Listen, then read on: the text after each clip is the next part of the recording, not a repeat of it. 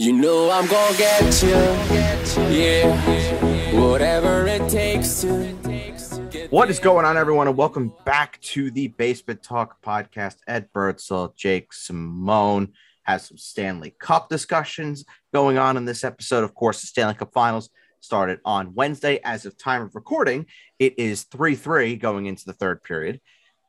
Going to talk some baseball. The Yankees are the Yankees. They're fantastic. 13 straight home win. The longest home winning streak for the Yankees since 1973, which just silliness. Nobody thought the Yankees would be this good. We'll be talking a lot about the Yankees.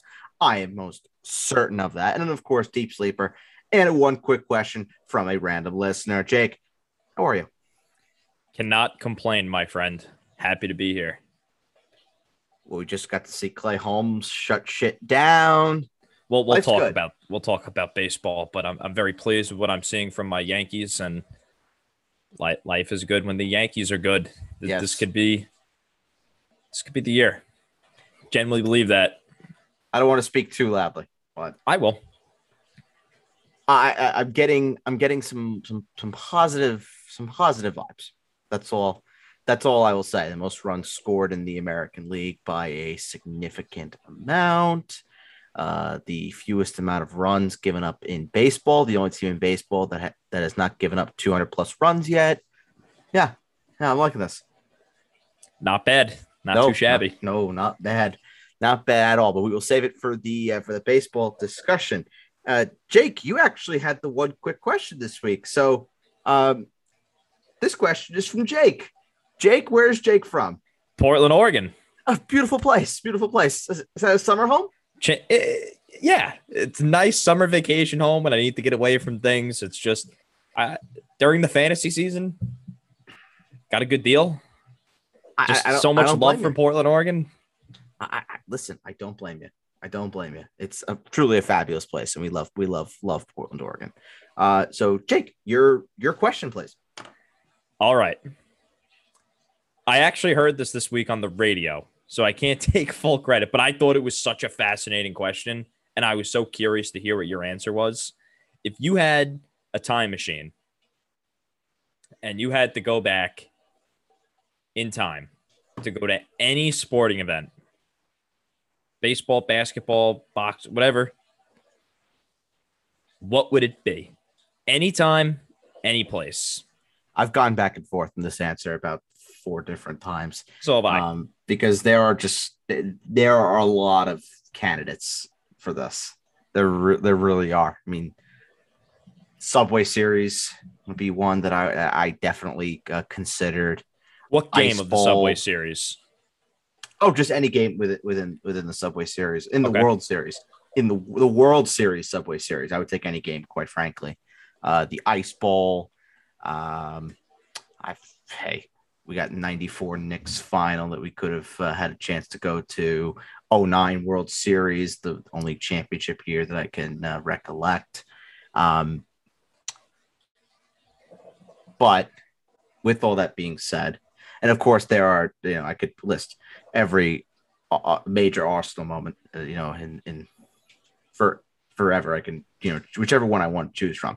But the one that I have decided to go for is the 1994 Game 7 Stanley Cup Final, New York Rangers, Vancouver Canucks. That is the one that I've decided to go for. It's lame. Lame? Why?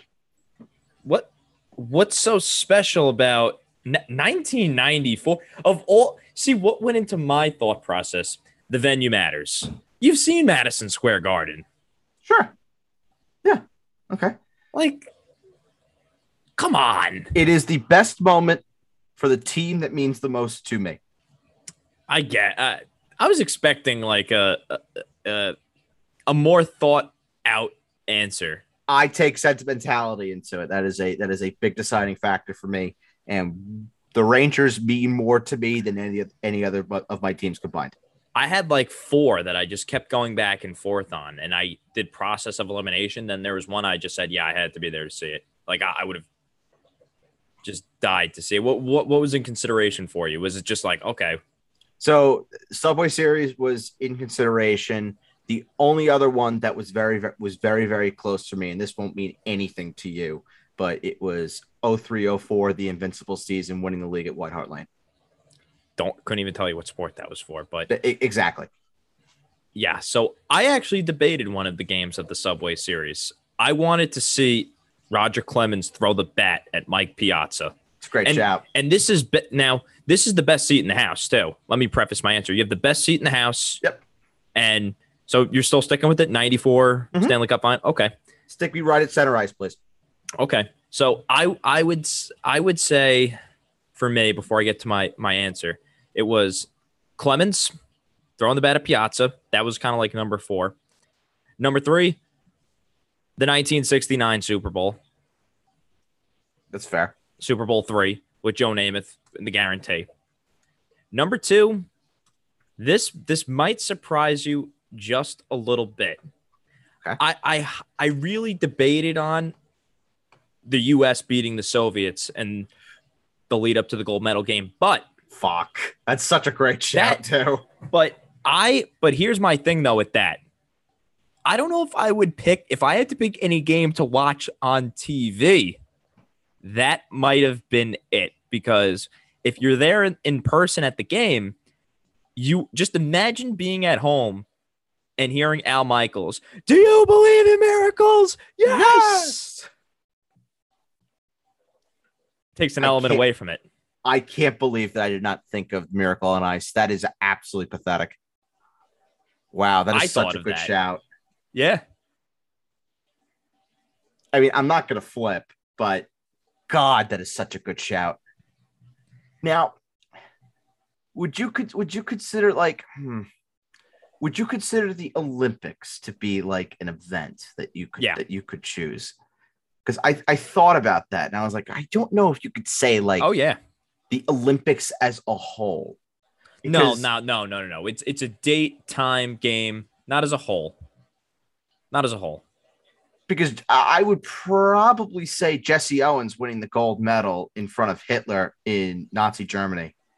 That would be one that I would. That was eligible. And that was one that I would probably say. I don't know if I would be like, oh, rah, rah, that's I could like, how do I put this without sounding insensitive? It's not something I would be like, like the Rangers to me, like it would be like at heart, but I would still say, yeah, that's a historical moment. It's fucking awesome. And I would still be like, yeah, good on you, Jesse Owens. Yeah.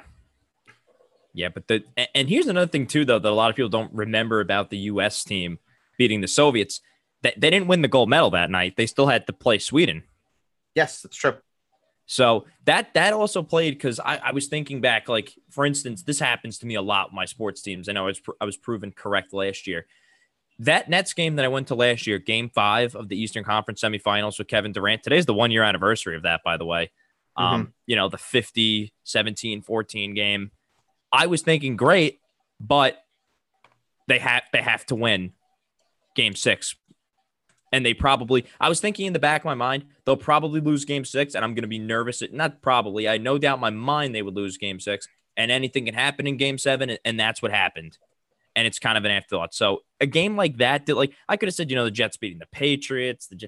They didn't win anything. You know what I'm saying? So that also played a role into my thinking. And depending on who you ask, maybe the Jets won something when they beat the Patriots in Foxborough. Depending on who you ask. No, but like I couldn't pick those. But here's my ultimate answer. I would take my time machine all the way back to October 1st, 1932, at Wrigley Field for Game 3 of the 1932 World Series, because I just need to see if George Herman Babe Ruth called his shot. I just need to be best seat in the house, and you're telling me I could see Babe Ruth call his shot? If he even called his shot, it's been debated. He might have just been talking to the bench for the Cubs. There's really obviously it's 1932. We don't have the same technology as we do today, obviously. We don't really know. So I just need to be there to find out for sure. That's what I would have picked. And then come back to present day to report your findings. Yes. And also it was game 3. They played best of 3 back then, if I'm not mistaken. Yes, that's correct. So that to me is just like, yeah, it checks all the boxes. And it's not only just because I'm a Yankee fan. I think just as a baseball fan in general, like, wouldn't that just because I think Babe Ruth is bigger than the Yankees. I think he really is baseball. Yes. To like an nth degree, yes. That if you talk about just baseball in its entirety, who's that one, maybe not that one figure, but who are maybe if you had to put like a Mount Rushmore of just iconic baseball figures that everybody will know, Babe Ruth's got to be on there. Babe Ruth's got to be number 1. Probably. Yeah, probably. If not him, then who? It's probably maybe Jeter. It's Babe Ruth, man. It really is. Right. If we're taking historical context into it, then yeah, it has to be Ruth. And just imagine just being there at Wrigley Field in the early days. Yeah. Of Babe Ruth calling his shot. Yeah. I did consider, though, a bunch of historical stadiums. Like, I would have loved to have seen a game at the Polo Grounds. Like, that kind of sticks out to me. Willie Mays, you could have seen a little bit of Say Hey Kid. Well, yes, that was also a consideration. The Willie Mays catch game. Yep. That's a fair shout. That was a consideration too, but it's just like it didn't really have the sentimental value to me. Although, yes, the baseball fan in me would have loved to have seen that one. If you think all the way back, I mean, just think of all the classic games, bro. It's like I would have loved to have seen Michael Jordan hit the shot. That was up there. Yeah, that's a good one. That's a good one. Or Wilt Chamberlain's 100-point game. What about Barry Bonds hitting 756? No, I don't give a shit about that. Interesting. That's like two. I didn't. Yeah. No. Over Babe Ruth calling his shit. Dude, that's got it. To me, that was just like, yeah. I'm about to say that, it would be better. Yeah. That's one you could also But Barry Bonds when Barry Bonds broke the record, yes, I do acknowledge Barry Bonds as the home run king, but I would be lying to you to say that it doesn't have as much weight with baseball as a whole. It wasn't really made into being a big deal. That's fair. You know what I'm saying? Mm-hmm. So, although if Aaron Judge breaks the Roger Maris record this year, I don't want to say anything. But yeah, man, just imagine being there for George Herman Ruth calling his shot. To be able to confirm or deny and then come back to present day and be able to say, hey, I know the answer. I'm a fucking time traveler. I have a feeling he called his shot, though. I really do. I've always been in the camp that I think he did. Just because I want to believe in the story and just be able to be like, wow, that big dick energy. I love it. He just called his shot. Just pointed to the fence and hit it there. Yep. I want to believe it. I want to believe it. I'm going to choose to believe it. I do too. But yeah, man, that was number 1 for me. If Al Michaels wasn't so brilliant, the U.S. beating the Soviets may have been up there over it. That was the tiebreaker. Well, those are two very, very good ones. The Miracle on Ice is one that I'm kicking myself over. That is a really, really, really. And I'm not. Shout. And you're supposed to be the hockey guy here too. Yeah. I can't believe. Well, I think whenever I think of hockey euphoria, I automatically just go to Game 7, 94. That's just always the crutch. Yeah, for me, it was always Miracle on Ice. Well, this is also coming from a guy who will, if it's for all my teams, it's one team is being spared from a bazooka. The New York Rangers are being saved. Every other team is being lit up by a bazooka. And that's nothing against all my other teams. I love my other teams, but I have a favorite child, and my favorite child is the New York Rangers. Fair enough. That's just the way it is. And trust me, I will love and root for my Yankees and my Cowboys and Arsenal all the same. The Knicks, maybe if they want to be good someday. You should just forget them. We'll see. I mean, listen, ladies, date a Knicks fan because they're fucking loyal. we go through some shit. We may not be the most psychologically sane human beings, but we are absolutely loyal. So if one comes your way, date I'm surprised you didn't pick the game at the Garden for Julius Randle with the "We Hear" speech. No, No, because I'm surprised. if we're up to me, Julius Randle would keep his mouth shut at all times. I'm just surprised no other team wants him.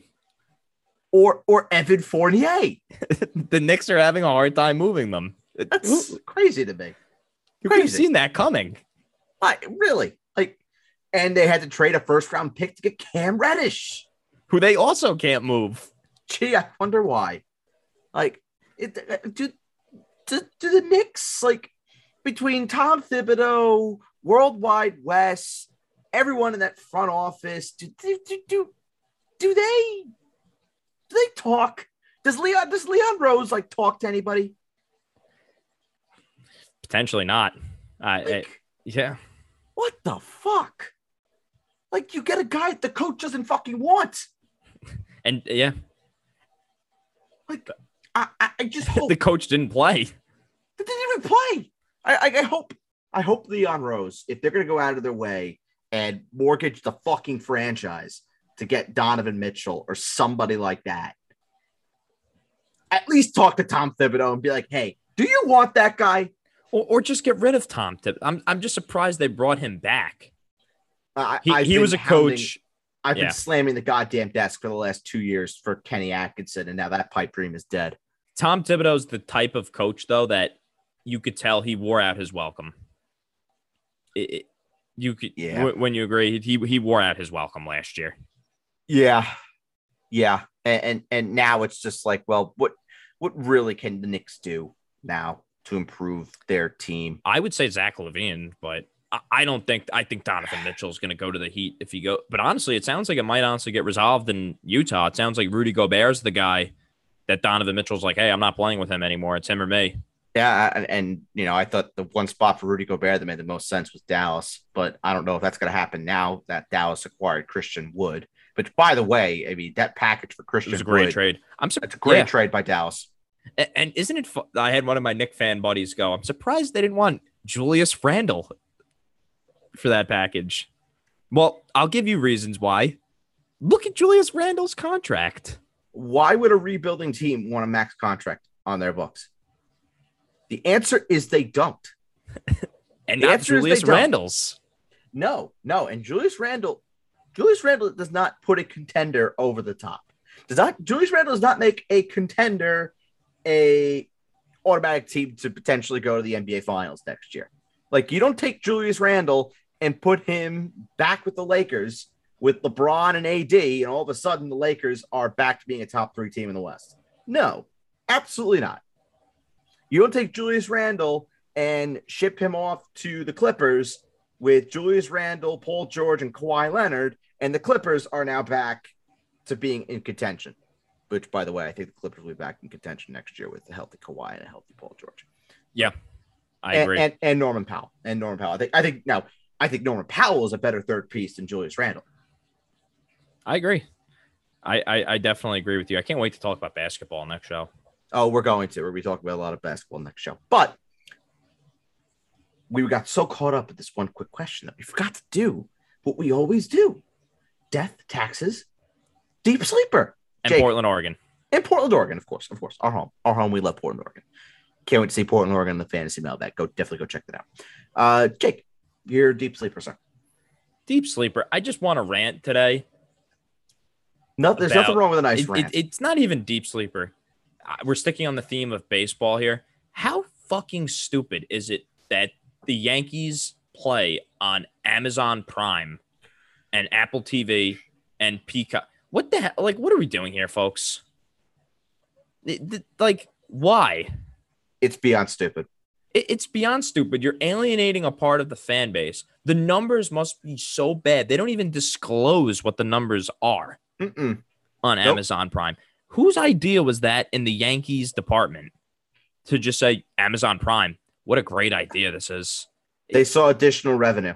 It's just so stupid. And the game they played on Peacock, they're 11:30 in the morning. I mean, that's a part of that MLB agreement that they have with NBC to have NBC get into baseball a little bit, which is just give me a fucking break. Yeah, give me a break. It's just we need 3 streaming platforms to watch a Yankee game. You're literally what you're going to do is this isn't even just for baseball, and this is also, I guess, part of the deep sleeper.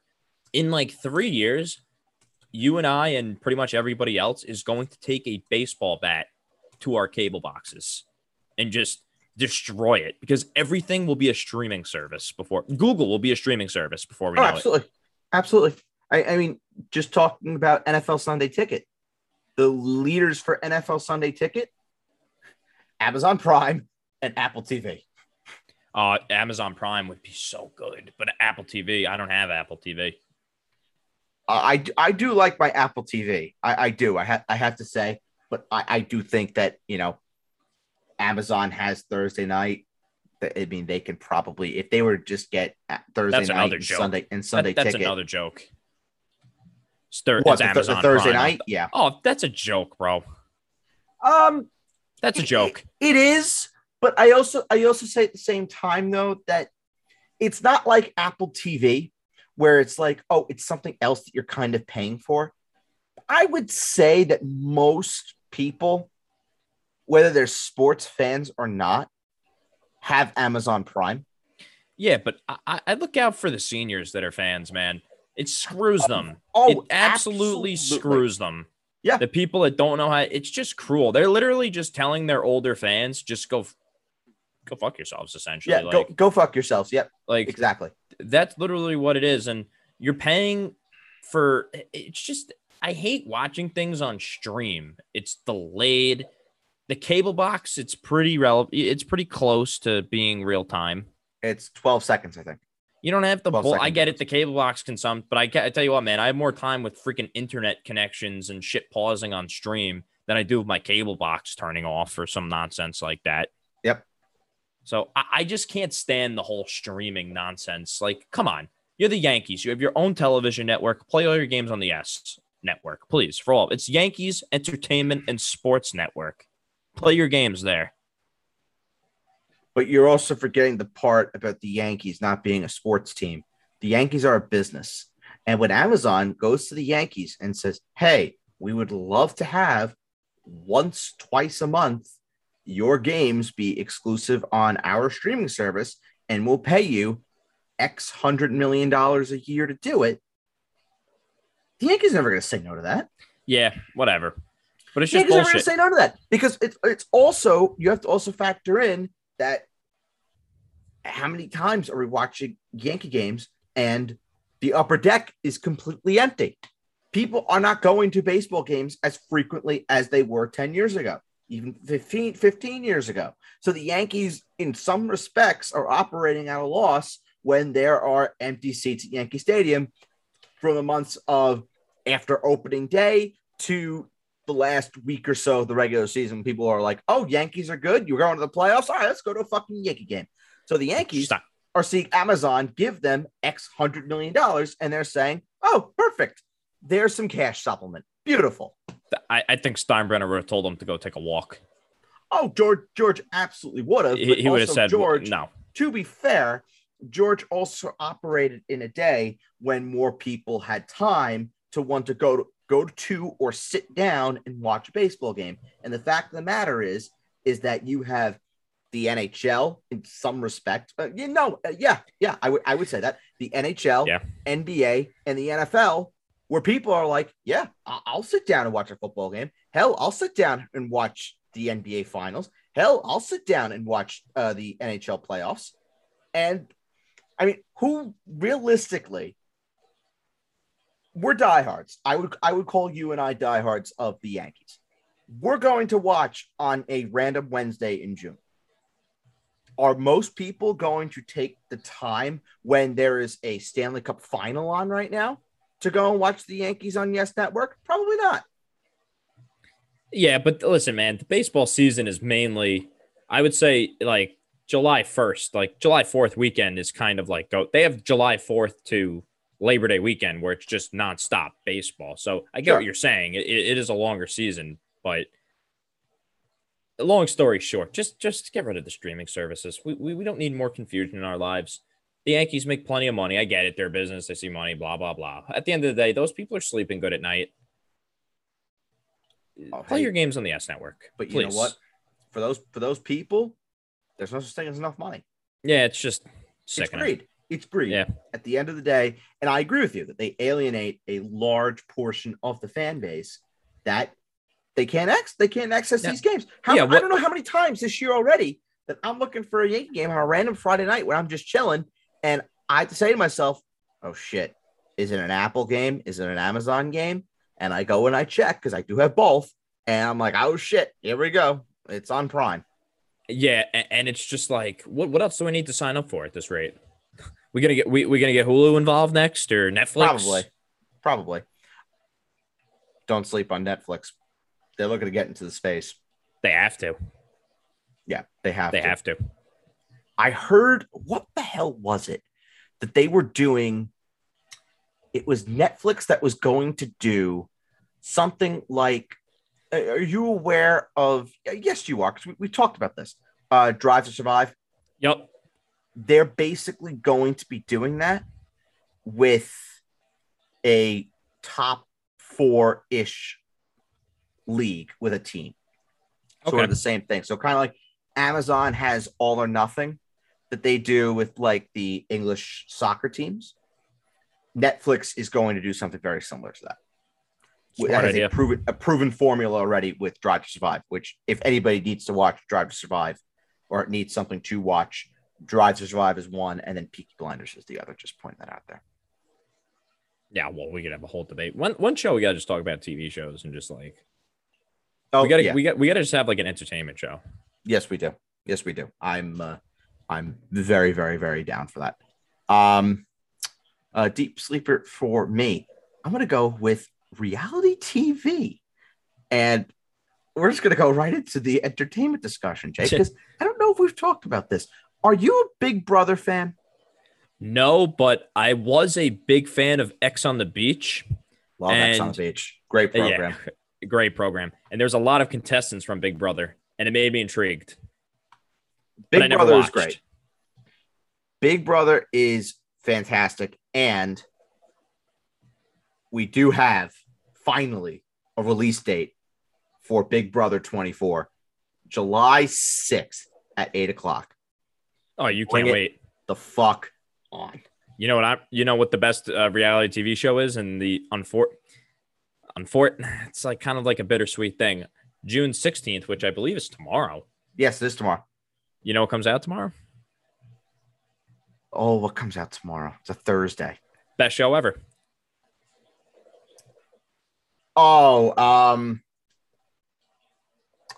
It's you've talked about this show ad nauseum.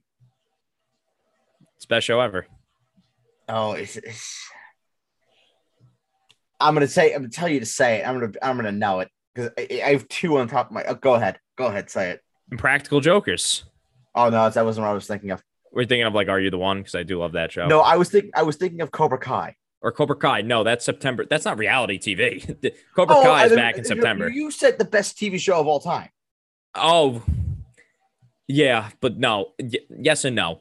But I mean, who the hell doesn't love Impractical Jokers?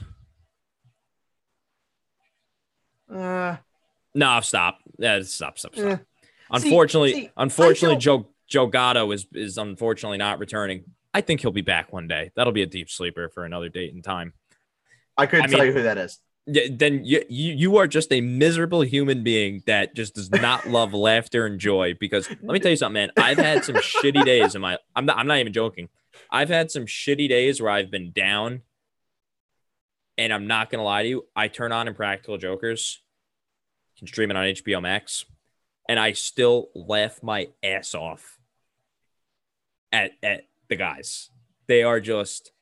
It's gonna suck without Joe. Because Joe was by far, I thought he was the funniest. If I had to rank them, I would probably go Joe, Sal, Q, then Murr. Murr's not really funny. Murr's more of like the brains behind the operation. Like Murr's kind of a bitch when it comes to saying things. He's just like, Murr, like, come on, don't be a bitch. Do it.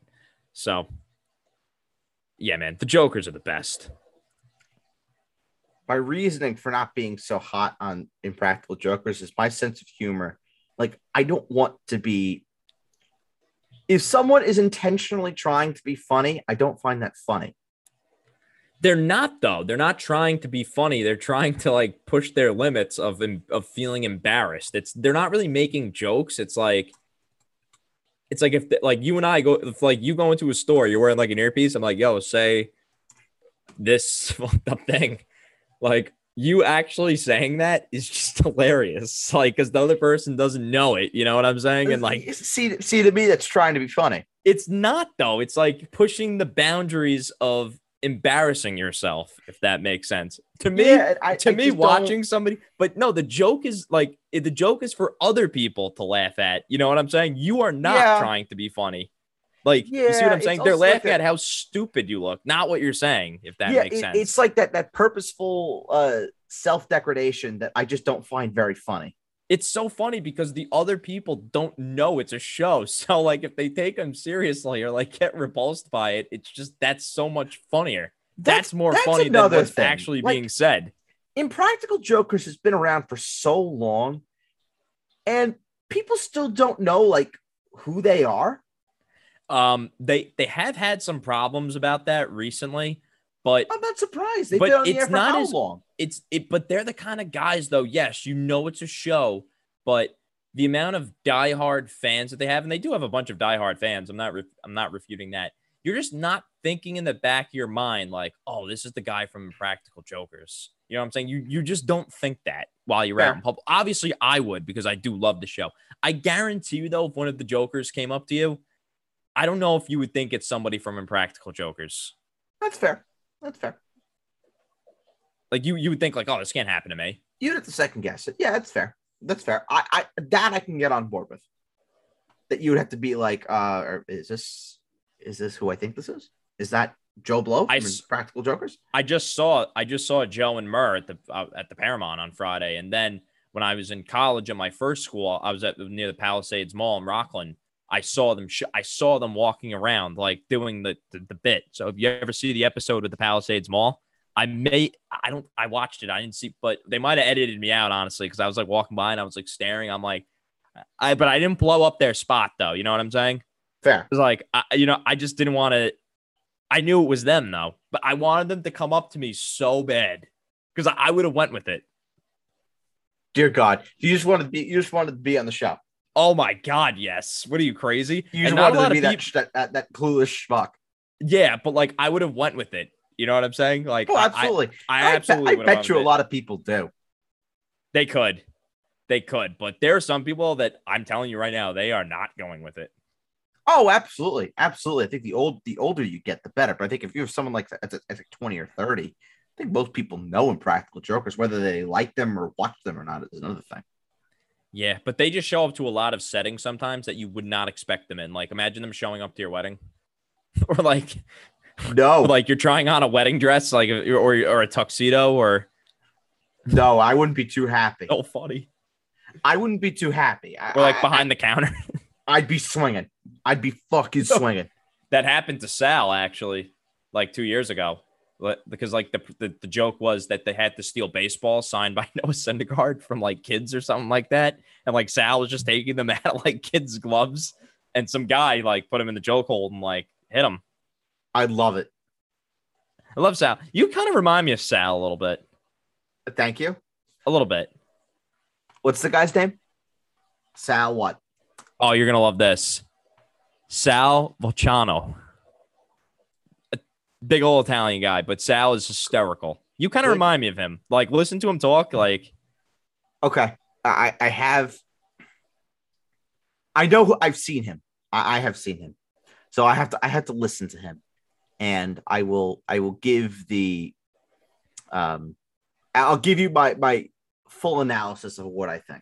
And I can relate to these guys because like me and my friends have like, obviously we're not like telling you, but like we try to like do things to like. You know what I'm saying? Like that's like my kind of humor, if that makes sense. It's just like real life situations and like fooling people and like playing a joke on something. It's so funny, bro. Yeah, and everyone has their own sense of humor. It's just not mine. Yeah, it is. I love dry. What's the word I'm looking for? I guess like dry, deep. Really got to think about it. Humor, like smart intellectual humor. That's what I like. That ticks my box. Not me. Mine is like LMAO, look at this guy type of thing. Unintentional humor gets me every time. If you are unintentionally funny, you are going to get a reaction out of me 99 times out of 100. Like, you're just going to. But if you're someone that everyone else thinks that you're funny, odds are I'm not going to laugh. I'm going to be like, okay, you're a schmuck. I don't think you're funny. Man, Joe Gatto is so funny. I'm going to miss him. I have to listen to Sal, and I don't have to give you my full analysis on. Yeah, you kind of remind me of Sal a little bit. Well, I'll have to let you know. Yeah.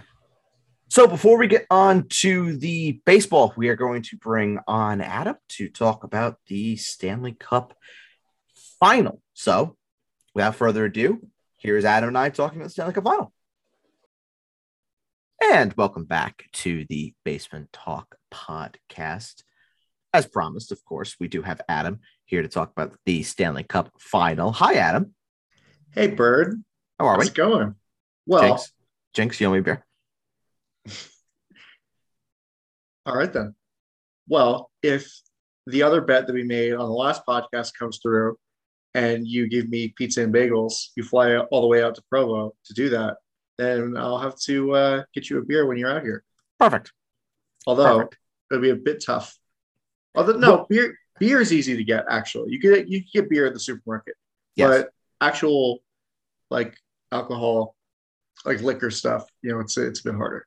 Well, I said beer. So Beer's fine. Yeah. Never mind. I said beer. But we're good. Yeah. Ready to rip a Band-Aid off? Yeah, I mean, I wish I was talking about another team. Well, okay. Being in the Stanley Cup final. So let's make an oath, okay? We're not mentioning the Rangers, I swear. Okay. For the Rangers audience that we have, Adam and I will be doing a podcast just about the New York Rangers. So that will be coming out over the weekend. I think that'll be out like on Sunday. Is when you'll be hearing this Wednesday night. We're recording this on Tuesday, so we're pre-recording this. Obviously, hate to break the fourth wall. Let's make a blood oath right now that we are not going to talk about the Rangers.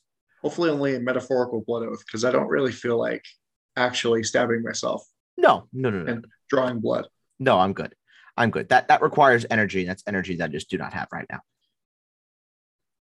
It requires a bit more than energy. Yeah. Well, yes. I'm not doing that. Yes. But metaphorically speaking, yes, blood oath. I mean, we could talk about the Rangers in the context of their series with the Lightning, but we're not talking about the Rangers explicitly. Yeah, exactly. Explicitly. It is. We're not talking about why they fucked up. And correct. Yeah, because that's correct. That's later. Yes, we will be. We will be playing our roles as Ryan Mead and Greg Kaplan. And by the way, little sidebar for you, Adam. I did see Blue Shirts Breakaway had their new episode come out today.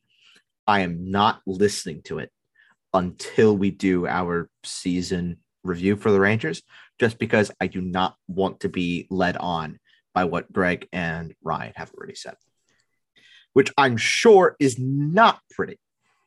No, I'm sure it isn't either. I haven't listened to it either. So that's interesting. Although I did see that on Twitter, Jeff Marek kind of soft agreed to be on the show over the summer. Really? That'll be fascinating. I know. Jeff Marek is his obscure trivia knowledge on hockey and sports in general is something I aspire to. He's wicked smart.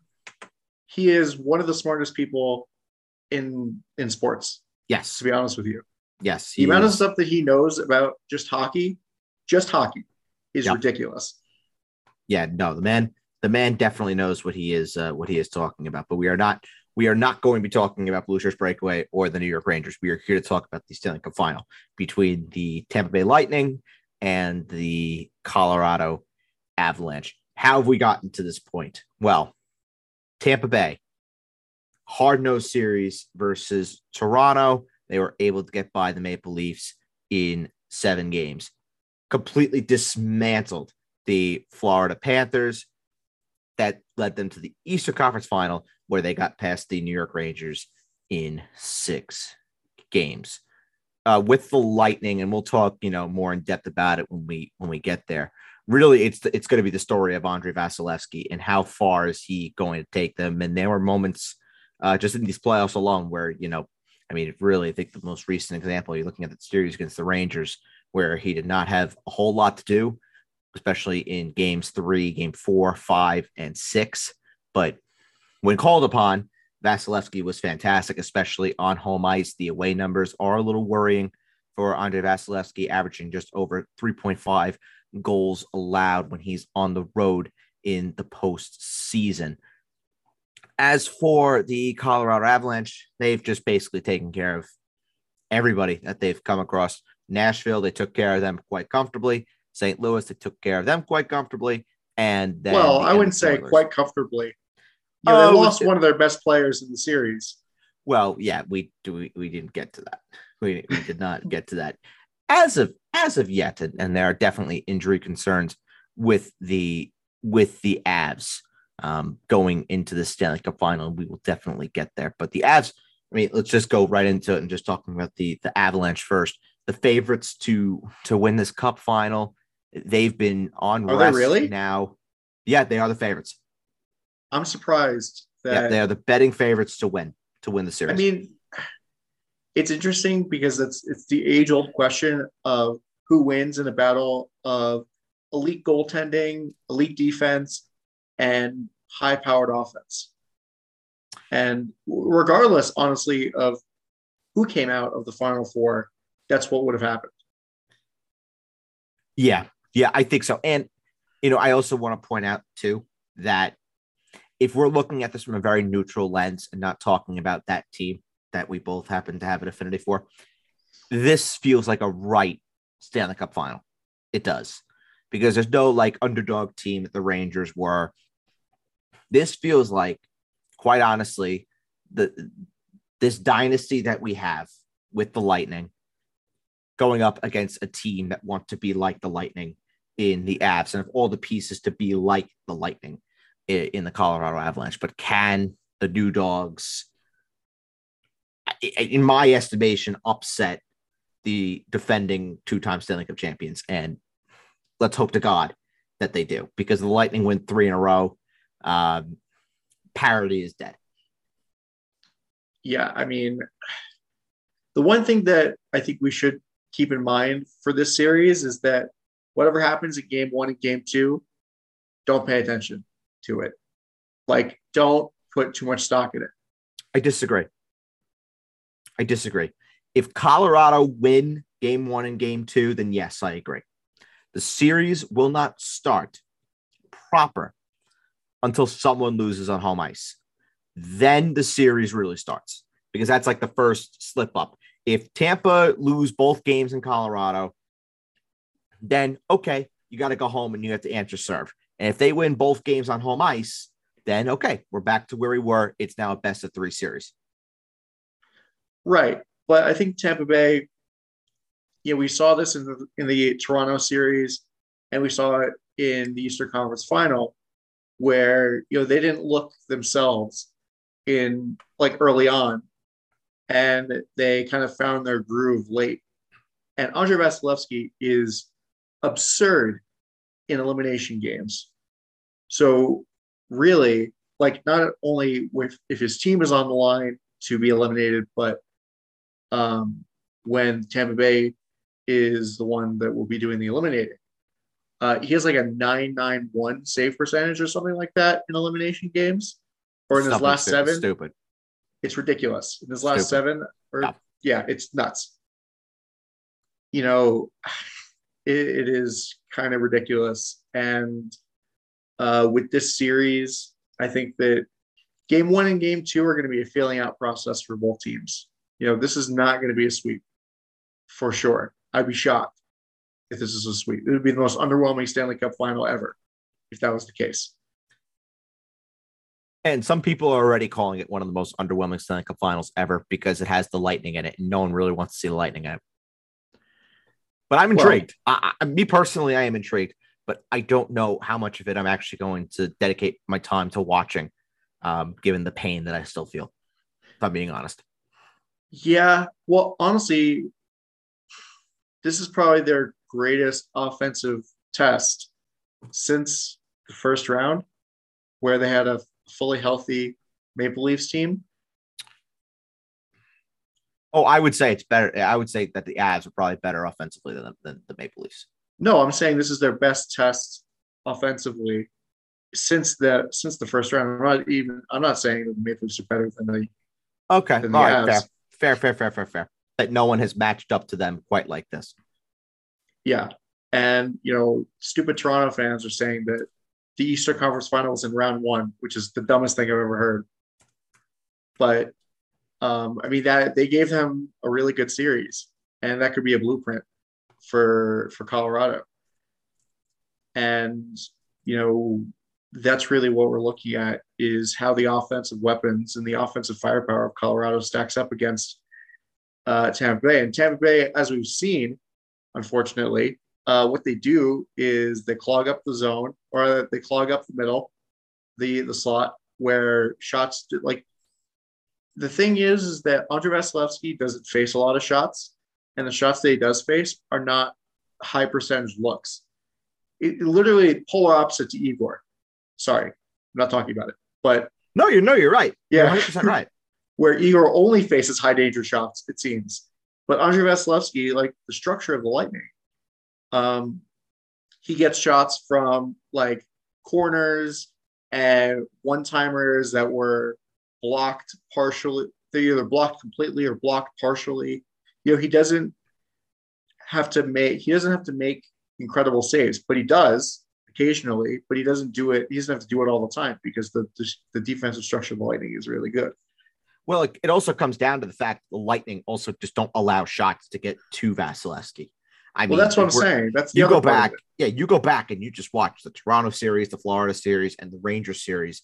I mean, how many times did you see Victor Hedman, Ryan McDonough, Mikhail Sergachev, just Ryan McDonough especially? And it was fascinating too, which I did not know, that in the history of the NHL playoffs, nobody has blocked more shots than Ryan McDonough. Well, who which his is coach was? Crazy to me. Who he was coached by for like the first, 3 or 4 years of his career? Fair. Mr. Block Shots himself. That's true. The block shot king, future head coach of the Philadelphia Flyers, maybe? Please, God, no. Please, good God, no. That would be very, very, very sad. But, it helped that he was playing under John Tortorella and then playing next to Dan Girardi, too. Yeah, who also blocked a lot of shots. This one I'm not 100% sure on, so don't quote me on this, but I think that he has the most blocked shots in Rangers franchise history. Dan Girardi, who also played for the Tampa Bay Lightning, because obviously. Correct. Because of course, this is original Rangers South before Carolina decided to become new Rangers South. Yeah, Dan Girardi, I think he's an assistant coach for Buffalo now. Yep. Yeah, he is. Yep. He is. Love Dan Girardi. Great guy. And I hope he gets his number retired. Personally. Yep. Me too. I would love Although I think you probably have to retire McDonough's number and Mark Stahl's number. Mark Stahl, I could definitely see happening. McDonough, no. But he was a captain. Listen, we're not talking about this. We can't. We're not talking about this, but no. I don't see it with McDonough. I do see it with Girardi. I do see it with Stahl. But back to this Stanley Cup final. And I want to do this before we move on to the Avs. Adam, one player for the Tampa Bay Lightning that you are watching in the Stanley Cup final. Aside from the obvious, which is Andrei Vasilevsky, who is involved in everything. That's the obvious. Yeah. Andre Palat. I mean, he is everywhere. Anywhere and everywhere. A member of the original triplets. Was it him? It was him, Kucherov, and Stamkos. Those are the original triplets? Yep. Yeah. Andre Palat's there. He always has a knack for scoring when the Lightning need him to score. He's on a great line. I think he's on that same line with Kucherov and Stamkos. And so I think that, Andre Palat's just anywhere and everywhere on the ice. He's an offensive threat. He's good defensively. I mean, I wouldn't be surprised if he gets a fuck ton of money in free agency also, if he actually makes it there. Well, guess what? Maybe Tampa, maybe they have someone mysterious that get injured in the Stanley Cup final. So that way they could just stash him on long-term IR and they can sign Andre Palat. Yeah. Oh, Steven, do you need any surgery or anything on any how's your wrist? How's your wrist? Do you have like, I could feel a ridge in your wrist. So we need to put you on long-term IR. It's like the mafia. They like break somebody's legs. Like, oh, you need surgery. You're going on LTIR. You need surgery now. John Cooper breaks Victor Hedman's leg. Oh, you need surgery now. Shit. Hey, listen. Don't you disparage noted Hofstra man John Cooper. And you know what? I will say, I will give John Cooper the credit where credit is due. I thought that I don't know if you saw it, that his presser after they knocked out the Rangers, I thought he was very graceful to the Rangers. And he was like, that's a damn good team. Gerard Gallant is going to be sitting in the spot very, very soon. While also saying that it's a young team. It's a young team that just played every other day for the last month and a half, 2 months. And they just got tired out. And I'm like, yeah, no, he's right. He's 100% right. I mean, John Cooper is one of my favorite coaches, not just because he went to the same school that we did, but roll pride. But because he's a really nice coach and he's a player's coach. All his players like him. But yeah, Andre Palat, not to get too off topic, Andre Palat's the guy that I'm watching in this series because he can really take over games for sure. For me, I'm going to go with Alex Killorn. And I'm going to say Alex Killorn just because he really did not do much in that series against the Rangers. And he kind of, we all know what kind of guy Alex Killorn is. He's going to be a 70-point guy, 60, 70-point guy, great two-way guy, can play on the power play, can play on the penalty kill if you need him to. But he just did nothing in that series against the Rangers. And you're going to need that secondary scoring outside of Stamkos and Kucherov and 2 lucky shots from Mikhail Sergachev to plant this Colorado Avalanche team. They might be getting some reinforcements. Depending. Well, that is also where I was also going with this. Is John Cooper did say today that they are looking potentially at having Braden Point in the lineup for Game 1 tomorrow or tonight, since you'll be hearing this Wednesday. So tonight, that Braden Point could make his return to the lineup for Tampa Bay, which would just be, it would be huge. It would be absolutely huge when you have Colorado, who's coming into the series wounded a little bit with no Nazem Kadri, who is going to be out for the remainder of the playoffs. So we think, barring some miracle. And probably when we get there, and maybe this is a nice transition, to talk about the Colorado Avalanche in Darcy Kuemper. We don't know what his status is. Now, one can only imagine that Darcy Kuemper is probably going to be ready to go. I would think, because they've had a week and a half of rest now. So I would think that Darcy Kuemper would be good. I mean, did he? Well, he played. Okay, I thought he played in Game 4, but he did not. He played in Game 1. He was injured. No, that was Francouz. Yeah. So, I mean, Paulo Francouz did well in relief of Darcy Kuemper. Well, and he could be their goalie of the future, Francouz. Well, look at the numbers just from the regular season. Regular season numbers for both. Darcy Kuemper, 37 wins, 12 losses, 4 overtime losses, 5 shutouts, a 2.54 goals against with a .921 save percentage. Francouz, 15 wins, 5 losses, 1 overtime loss, 2 shutouts, a 2.55 goals against with a .916 save percentage. They're basically identical. Yeah. So it's not like the Avs are going to take a massive step down if they have to start Francouz in Game 1. But the problem is that the Lightning have such a massive edge in goal. Honestly, no matter who you put in there, if you're Colorado, and that's going to make a difference. I think we've seen too often. Well, we've seen it in every series that Colorado is going up against teams that had massive question marks in goal. Well, I mean, Don't have that now. yeah. I mean, Jordan Binnington was good until he got injured Sure. after his own teammate pushed Nazem Kadri into him, but that's besides the point. And Ville Husso was on a bit of a hot streak before heading into that series with the Avalanche. I mean, the Predators, their number one goalie was injured. They had to play David Rittich for half of that series and Connor Ingram for the other half of it. So this is a step up for sure. And Mike Smith obviously in the Western Conference Final.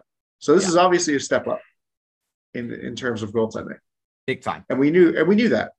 That's not going to be argued that the goaltending is in favor of Tampa Bay for this one. And really, does the offense for the Avalanche outweigh the goaltending and the defense for the Lightning? Well, that's going to be, honestly, if we're looking at the units to watch and what the matchup is going to be, it's still that forward group of the Avs going up against that defense of the Lightning and the goaltending of the Lightning. And that's going to be fascinating to watch. And where do the contributions come in? Does Colorado continue to get great production from the bottom six like they have done pretty much throughout these entire playoffs? And that's gonna really, really matter.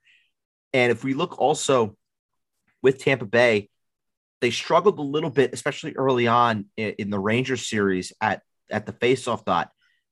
Colorado has been pretty good at the faceoff dot this year. So if that's going to be huge for Tampa Bay to try and improve. And they did as the series went on against the Rangers. But I mean, let's face it, the Rangers are not very good at taking faceoffs. I think everybody who was a Rangers fan would know that. They've never been all season. They've been terrible at that. Yeah, exactly. Face-off black hole Ryan Strome. Not talking about the Rangers. But Adam, Barclay Goodrow is good at face-offs. Yeah, Barclay Goodrow is good at face-offs. So is Kevin Rooney. But Adam, who's the guy that you're watching for the Avs? I mean, I know I wasn't going to go obvious for Tampa Bay, but I am for Colorado. It's Cale Makar. Come on. Dickhead. It's got to be Cale Makar. How can you not watch Cale Makar having a historic playoffs as a defenseman, as an offensive defenseman? He's probably going to win the Norris Trophy. Let's be real. Probably. Especially, I mean, yeah, he should. He is a game changer. You want to talk about two-way players, two-way defensemen? Cale Makar is it. Mm-hmm. As an offensive defenseman, defensive defenseman, he's one of the best defenders in the league at this point. Correct. And he is. He's a game changer. All right, we talked about this when we were previewing the playoffs, that there are four defensemen that I think are in a class of their own in the National Hockey League right now. Roman Josi, the Nashville Predators, Victor Hedman, the Tampa Bay Lightning, Adam Fox, the New York Rangers, and Cale Makar, the Colorado Avalanche. Yep. That they are just in a group of their own. I'm also going to be obvious, but I'm going to pivot, and I'm going to go to that matchup that we were talking about with the Avs forward group going up against the Lightning defenseman and goaltending. I'm looking out for Nathan MacKinnon, and I truly, genuinely think that John Cooper is going to have in mind that one of Ryan McDonagh or Victor Hedman is going to be out there against Nathan MacKinnon at all times. I would think so. But now the question is, after seeing what the Cirelli line did to Chris Kreider and Mika Zibanejad, once that matchup was found by John Cooper in that Rangers series, would then the Cirelli line be matched up against MacKinnon? That's an interesting question. That is maybe what they could do, possibly. But honestly, in some situations, it might not even be enough because MacKinnon And McKinnon's line is just so good. They're one of the best lines in hockey. Yeah. Yeah. Underrated player in this series are the two old guys who are ring chasing, even though I think both of them. Does Andrew Cogner have a cup? Did he win it with the Ducks? He is not that old, I don't think. Corey Perry did. He was the one guy that is like a kind of might be very underrated in the series. Did Cogliano win a cup? We're gonna find out. But keep going. He was on the Oilers. He was on the Oilers in 07-08. And no, he did not win a cup. He did not win a cup. So he's got his opportunity now. Yes, but Corey Perry is a guy that, forget my framing device, but Corey Perry is a guy that's underrated for the Lightning that could really, he's a rat, he's an agitator. He's a dickhead. That's what he does now. That in his old age, he's not like a goal scorer anymore. He's a dickhead. Yeah, and I believe that actually a fun little fact about Corey Perry too that I heard just the other day after the Lightning had won, that Corey Perry is the second player in NHL history to go to back Stanley Cup Finals with 3 different teams. How crazy is that? The Stars, the Canadiens, and the Lightning. Can you name the other one? Wow. Can I name the other one? It's a current enough player. He's played in the last 15 years. Ooh. Would you like his position? Is it? Actually, yes. He is a right winger. He's a right winger. Mm-hmm. See, I was going to guess Chris Pronger, but I don't think that's right. Obviously that's not Chris right. Pronger. Is not right. Ooh, I know this.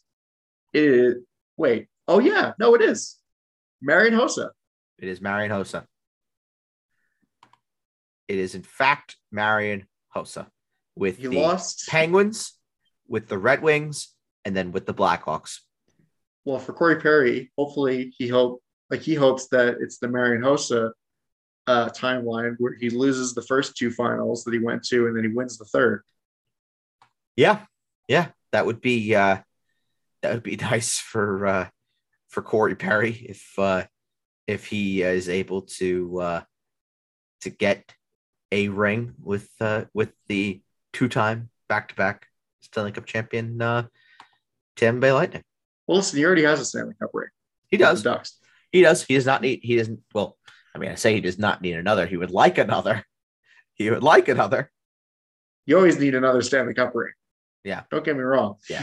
But definitely one thing I do want to point out as well, that the Lightning and the Avs just had that bottom 6 group of guys. Your Pat Maroons, your Darren Helms, your Corey Perrys. Those guys just Andrew Cogliano, who may or may not be playing. Arturi Lehkonen, Lehkonen, absolutely.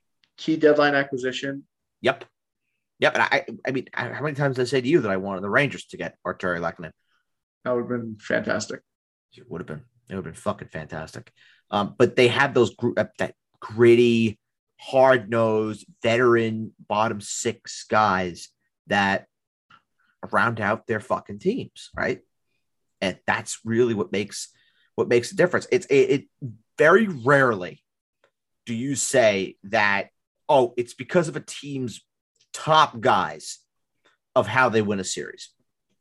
Usually it comes down to the bottom 6 group of guys and who is that guy that comes out of nowhere that makes a play when you need them to in a big moment. Pat Maroon for the past 3 years. Correct. Spot on. Pat Maroon, goon reputation, now becoming key role player for the Tampa Bay Lightning dynasty. Who would have thought? The weirdest thing is that Pat Maroon was like, he was not a goon when he was with the Oilers. And then he got traded to the Devils for their playoff run. Mm-hmm. And then he signed with the Blues and he became a goon somehow. Back And now he might be winning. his fourth straight cup. Yeah, he might pull an Islanders Yeah, and win he might four pull an straight Islanders. cups. Yep, and win 4 straight Stanley Cups. That's crazy. Silly. So, Adam, who wins the series and why? Who wins the series and why? Yeah. I think I really want to go against the Lightning, but I can't because they're just so good. I want the Avs to win, but I think the Lightning are going to win in 7 because their defensive structure, their goaltending, their offensive players are going to be the difference maker for them. Goaltending wins championships. I'm not going to pick against the Lightning until someone gives me a reason not to. I'm going with the Lightning in 6. Nice. So one more thing. I'm going to be Jeff Marek and have some really obscure history because he actually brought this up on 32 Thoughts. This is the first Stanley Cup final where the two teams going up against each other do not have an S in their name. 2 non-plural teams going up against each other in the Stanley Cup final. Interesting. And with that, I have a trivia question for you. Sure. Can you name all of the teams in the 4 major sports that are non-plural? How many are there? Let me pull up a list.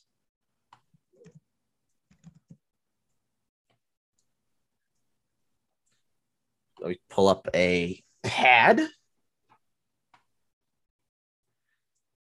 This is going to be hard. This is going to be really hard, Adam. I don't like this. I think there are 12. They're 12. Okay. So we're going across all sports right now. Or 11, I think. I know them all. All right, so a little trivia in the middle of Basement Talk podcast. Nice. Okay. Can you give me? I don't know if this is a lot of work. If it is a lot of work, then don't do it. But can you give me a breakdown of how many each league has? Not off the top of my head. Okay, don't bother. Okay. All right, so we have the Avs. Correct. Well, the Avalanche. Then we have the Lightning. Those are your 2 free spaces. Yep, pretty much. The Minnesota Wild. Correct.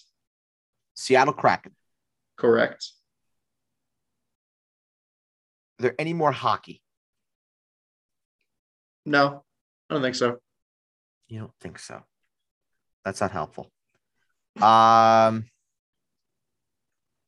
Miami Heat. That is correct.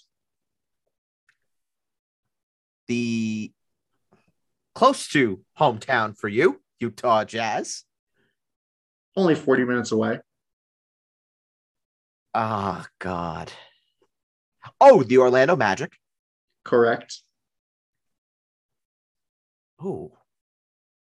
Now, this is where... Are there any more basketball? The Thunder. Yes. There are 3 more that I'm missing? Yes. Are there any more basketball? Or actually, no, there are 2 more. Are there any more basketball? Damn. There's 2 more, you said? There's 2 more. You're done with basketball. There are 2 baseball teams, which kind of count, sort of. It's not an S. No, that's too much of a hint. I'm sorry. There are no football teams, though. All football teams end in an S. But there are 2 baseball teams. Oh, Red Sox and White Sox. Correct. Well, I'm actually surprised that I got all those. I'm actually really, really surprised. Wow. All right. That was a nice little bit of trivia. Yep. This is what you get. That's always You get obscure knowledge here at the Basement Talk podcast. Well, Adam, thank you very much for coming on. I greatly appreciate it, as do the listening audience. For a bonus, you could have said the entire WNBA as well, because all of them have non-plural team names. Sure. Sure. No, seriously, they do. I believe you. The Atlanta Dream, the Chicago Sky, the Connecticut Sun, the Indiana Fever, the The New York Lynx. Liberty, the Phoenix Mercury, the Seattle Storm, and the Minnesota Lynx. I could have said that for bonus points. Well, okay. Adam. Which is kind of interesting. I didn't realize that. I didn't realize that the entire WNBA was all non-plural team names. The more you know. Yep. The more you know. Well, Yeah. Adam, thank you very much for coming on, and let's go Avs, right? Yes. Let's go Avs. And we are back. Jake, was that educational enough? Did you enjoy listening to Adam and I talk about the Stanley Cup final? Sure. I'm sure it just completely lit up your day. Now I'm done watching hockey forever. Until next Rangers. But I might catch a couple of regular season games next year. You fucking should. You should. I'm already going opening night. I've already put that. I gotta go. Put that in my calendar. I'll go to the Garden to a hockey game. Already put that in the calendar. Opening night. I will. No, be, not opening night. I'm not paying for that. I mean, just like a random hockey game. I'll go and see the Broadway Blue Shirts. Shout out to them on a great season. Yes, and the pain and suffering that I have endured over the last several days over the New York Rangers. But Adam and I will be doing a Rangers season in review podcast that will be coming out over the weekend. So you'll be hearing this. You'll be hearing this on Thursday, and then over the weekend you'll be hearing the Rangers review podcast, and then next week you will be hearing the regression candidates for fantasy football on the Basement Talk Podcast Fantasy Show. That'll be out on Monday. And then, of course, the vicious cycle just sort of continues. But for now, let's talk some baseball, Jake. And before we talk about the Yankees, because I know everyone wants to hear us talk about the Yankees, besides the Mets fans. And we'll talk about the Mets too, because there's a conversation that needs to be had about the Mets. But I want to talk about everybody else. And I think the one thing that we have to just start off talking about is the biggest frauds every single year. Everyone talks about them like they are the greatest baseball team who've ever walked the face of the earth because of the two stars that they have. And yet again, they have proven to be absolute dog shit, and that is the Los Angeles Angels. They have Shohei Ohtani, they have Mike Trout, yet this team, again, has proven to be complete and utter dog shit. The problem is they just don't have anybody else. And when they started off the season really good, when they were like 10 games over 500, they were getting very good starts from Noah Syndergaard, Patrick Sandoval, and others. And Rafael Iglesias was one of the best relievers in all of baseball. And then just everything went to shit overnight. This is just one of those teams that just can't seem to get over the hump. They need an ace in the worst possible way other than Shohei Ohtani. I firmly believe that. And Anthony Rendon has been just an absolute nightmare in LA coming over from the Nationals. So they're the prime example of spending money does not necessarily ensure winning. So the Angels need to retool. They really need a horse in that starting rotation. I think that's a big thing because outside of Ohtani, it's just there's just so much choppiness. And like a pitcher like Noah Syndergaard, he can go on like a 2-week stretch of just awfulness. And same thing with Sandoval. They need a horse that every time out there, he's going to give them a chance to avoid the big losing streak. First thing over anything else for them. Yeah. I mean, they lost 14 in a row. They got their manager fired. And I mean, listen, Joe Madden, he's a heck of a manager. I'm sure that he's going to find another spot to go and manage a baseball team. I would almost guarantee it because it's just Joe Madden. That's just who he is. He has that reputation. But if you're, and I know he's not ever going to say it publicly or maybe even privately, because it's just the guy that he is, and the loyalty that he's shown to this organization throughout his career is quite remarkable, if you ask me. But when is Mike Trout going to end up saying that enough is enough? He's wasted the prime of his career in this dog shit.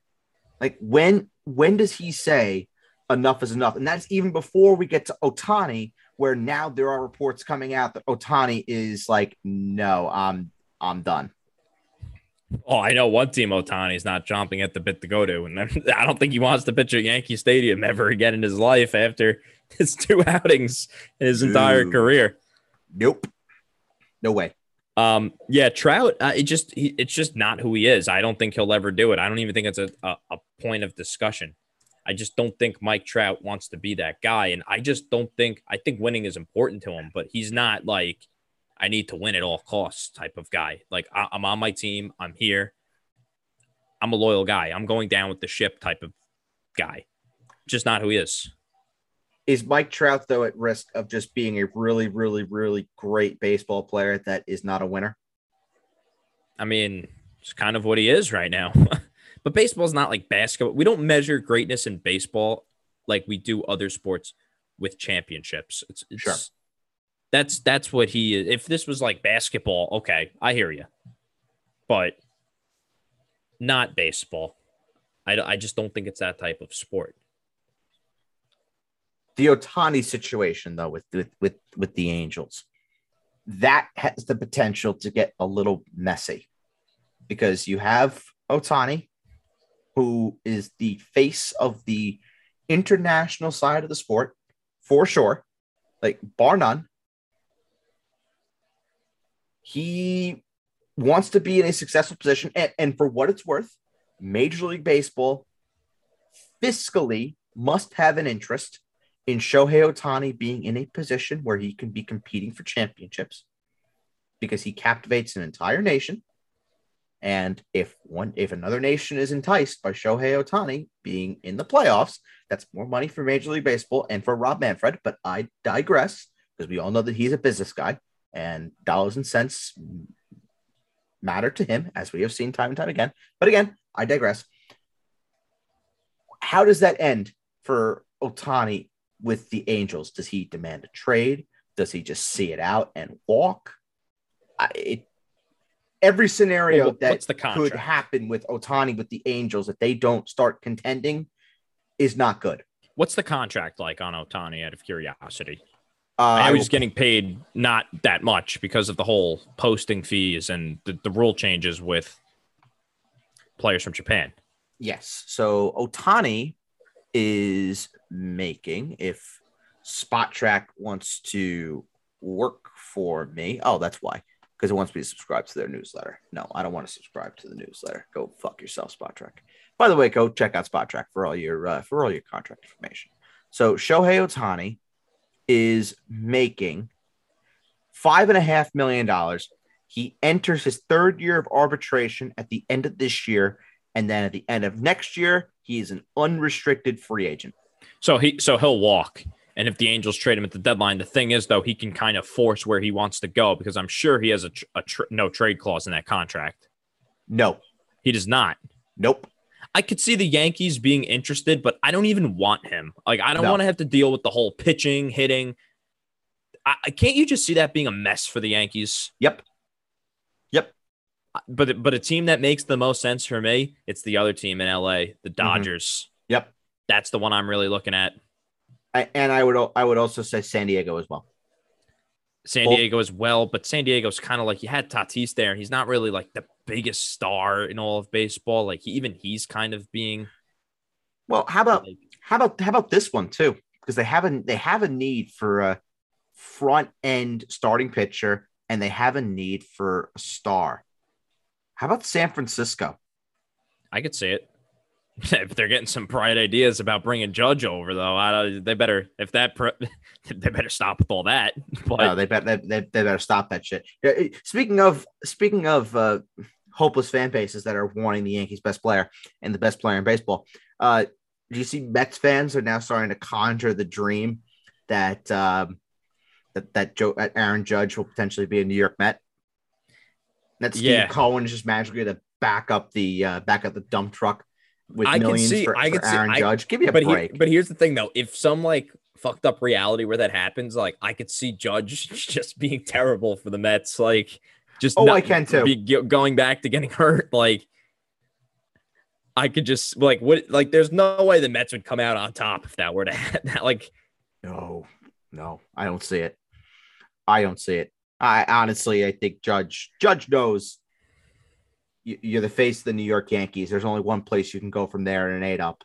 Yeah, Judge to me feels like the kind of guy that wants to play his whole career with one team. I think that means a lot to him, and I think the whole betting on himself, he just wanted more cash from his team. It wasn't like, let me go see what the highest offer is, and Agreed. They're the Yankees. I don't think it's going to be like that. Agreed.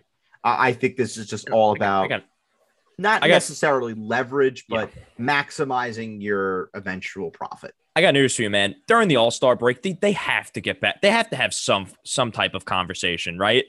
I would think so. You would think so. I mean, come on. You got a week off. Yeah, it can't.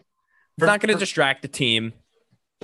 Yeah, and you're not going to also go into an off season where, I mean, yes, I will say this. You're not going to go into an off season where you have an entire 6, 7, 8 year deal that needs to be start from scratch. Like, no, there's just no way. There's no way. No. And honestly, I would be shocked if Judge even hits the open market if they get to the offseason, they don't agree on an extension. But here's my other thing. Stunned. I would be stunned too. During the All-Star break, just think of the energy and this season is a championship caliber season. Mm-hmm. This is a different season. This is a different team. Just think of the vibes and just the energy that would be infused in the fan base in the locker room with the burning question heading into the season. And on opening day, we had the drama. That was the big story. Yep. Of Judge getting the long-term deal and being a Yankee for the end of time. Just think of the energy heading into the playoffs that we got this is our next Jeter. Well, let me ask you. I don't want to talk too much about the Yankees yet, but just rapid fire. You're Brian Cashman.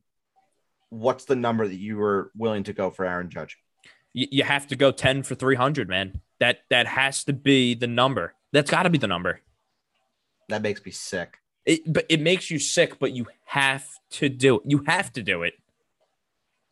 I just hate knowing that, yes, you have to do it, but it's like you're doing it with a gun to your head. Exactly, though. It's either that or you lose them. Now, I'm going to be very honest.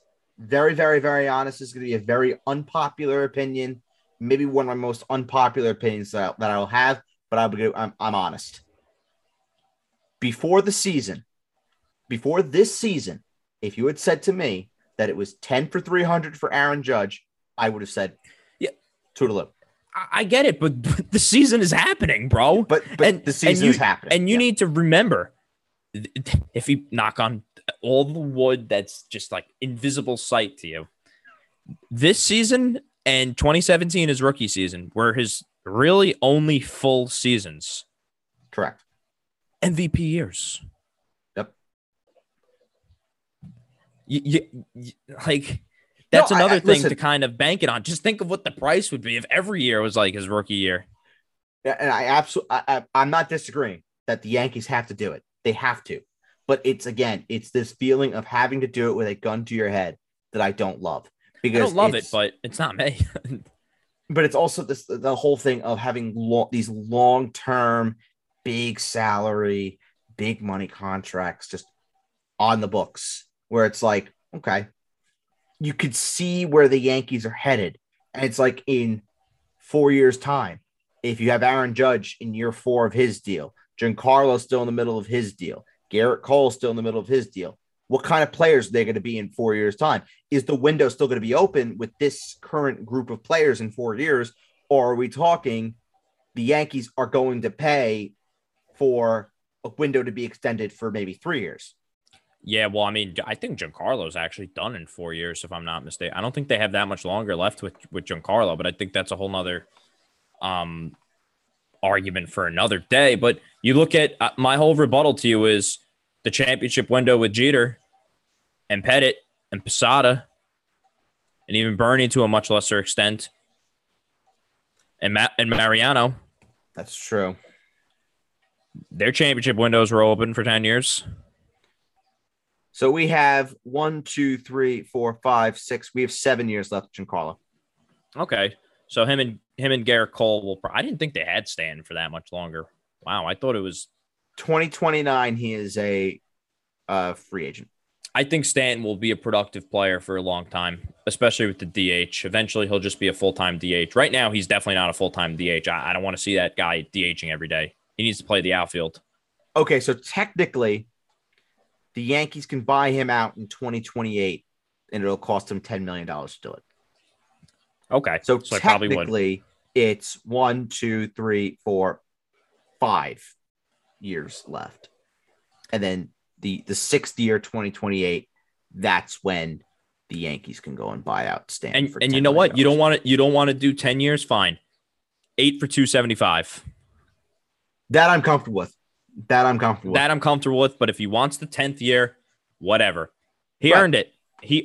And I have no problem doing that with a guy that earns it. And especially if a trophy is added to the trophy case this offseason. Well, that's the thing. That's the thing. If Aaron Judge is the reason why the Yankees are winning a World Series this year, yes, then of course, absolutely it's worth it. I got news for you. If they're winning a World Series, it is because of Aaron Judge.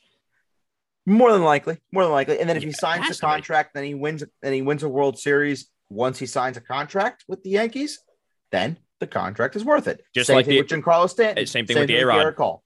The A-Rod contract was well worth it. The Mark Teixeira contract, the CC all those contracts were well worth it. AJ Burnett was worth it. He threw one good game.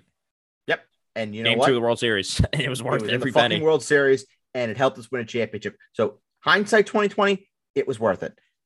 Before we talk about the Yankees, we're pushing it. But I want to talk about probably the most disappointing team in baseball at this point in time. What the fuck is going on with the Chicago White Sox? They got to get rid of Tony La Russa for starters. That needs to be. They're sick and tired of his voice. Tony La Russa lost me with the whole Yerman Mercedes thing last year. Like, come on. Completely ruined that kid's career. Completely ruined it. Intentionally walking guys on a 1 and 2 count. Are you like for real, dude? Yep. They don't want to play for him. And that's a team that's just going through the motions every night. They don't play for it. They don't play for their leader. And effort reflects leadership. Plain and simple. They're just not a team right now because they don't have leadership. No, they don't have leadership. What's scary too is that you look at the AL Central and how bad it is. The White Sox are still 5 games out. They can absolutely find a way back in this race for the Central, and they can still win it. Yeah, but I tell you, yeah. But you have Minnesota, who's playing some really, really good baseball. Cleveland has been a humongous surprise. I think a lot of people said tear down, start over, rebuild sort of year. They've been great. Jose Ramirez has been fantastic. I think he's the only person on the Guardians right now that has double-digit home runs. I think he has like 16. And he has 14 strikeouts. Yeah, exactly. The Guardians they're a good team. They're a good team, and I don't know if they're going to be pushing for a playoff spot or anything. Probably not. But for what it's worth, they've been okay. White Sox, it's like, oh, and now they're going to be hamstrung with their best reliever, Liam Hendricks. He's going to be gone for could be 3 weeks, could be 3 months with a forearm strain on his throwing arm, which is not good. I think the closer now is going to be Kendall Graveman. I believe will be closing out games for the White Sox. But they also know the pitching. They know the pitching. Giolito has been okay at best. The hitting has been, Eloy Jimenez got hurt too. Eloy Jimenez got hurt. Jose Abreu's been up and down. Luis Roberts been up and down. Tim Anderson's hurt. Tim Anderson's hurt. So it's like, what? Yasmani Grandal, that's another one. Yasmani Grandal has been he's terrible. He's absolutely terrible. But I just want to give a quick shout out because you mentioned the Twins. I think Rocco Baldelli is a phenomenal manager. I do too. I really think he's one of the better managers in all of baseball. And the Twins, they don't have. I just don't understand how they have hitting. The pitching they have is so awful, particularly the starters. They can't get anybody out. But shout out to Baldelli. But you're right. I think if the can't speak right now. The White Sox, if they fired their manager, like look at the Phillies when they got rid of Joe Girardi. It kills me to say it because I love Joe. We love Joe Girardi. He has a special place in all of our hearts. And I don't. It's just I'm still mad that they got rid of him for Aaron Boone. I don't care what the hell is going on this year. Agreed.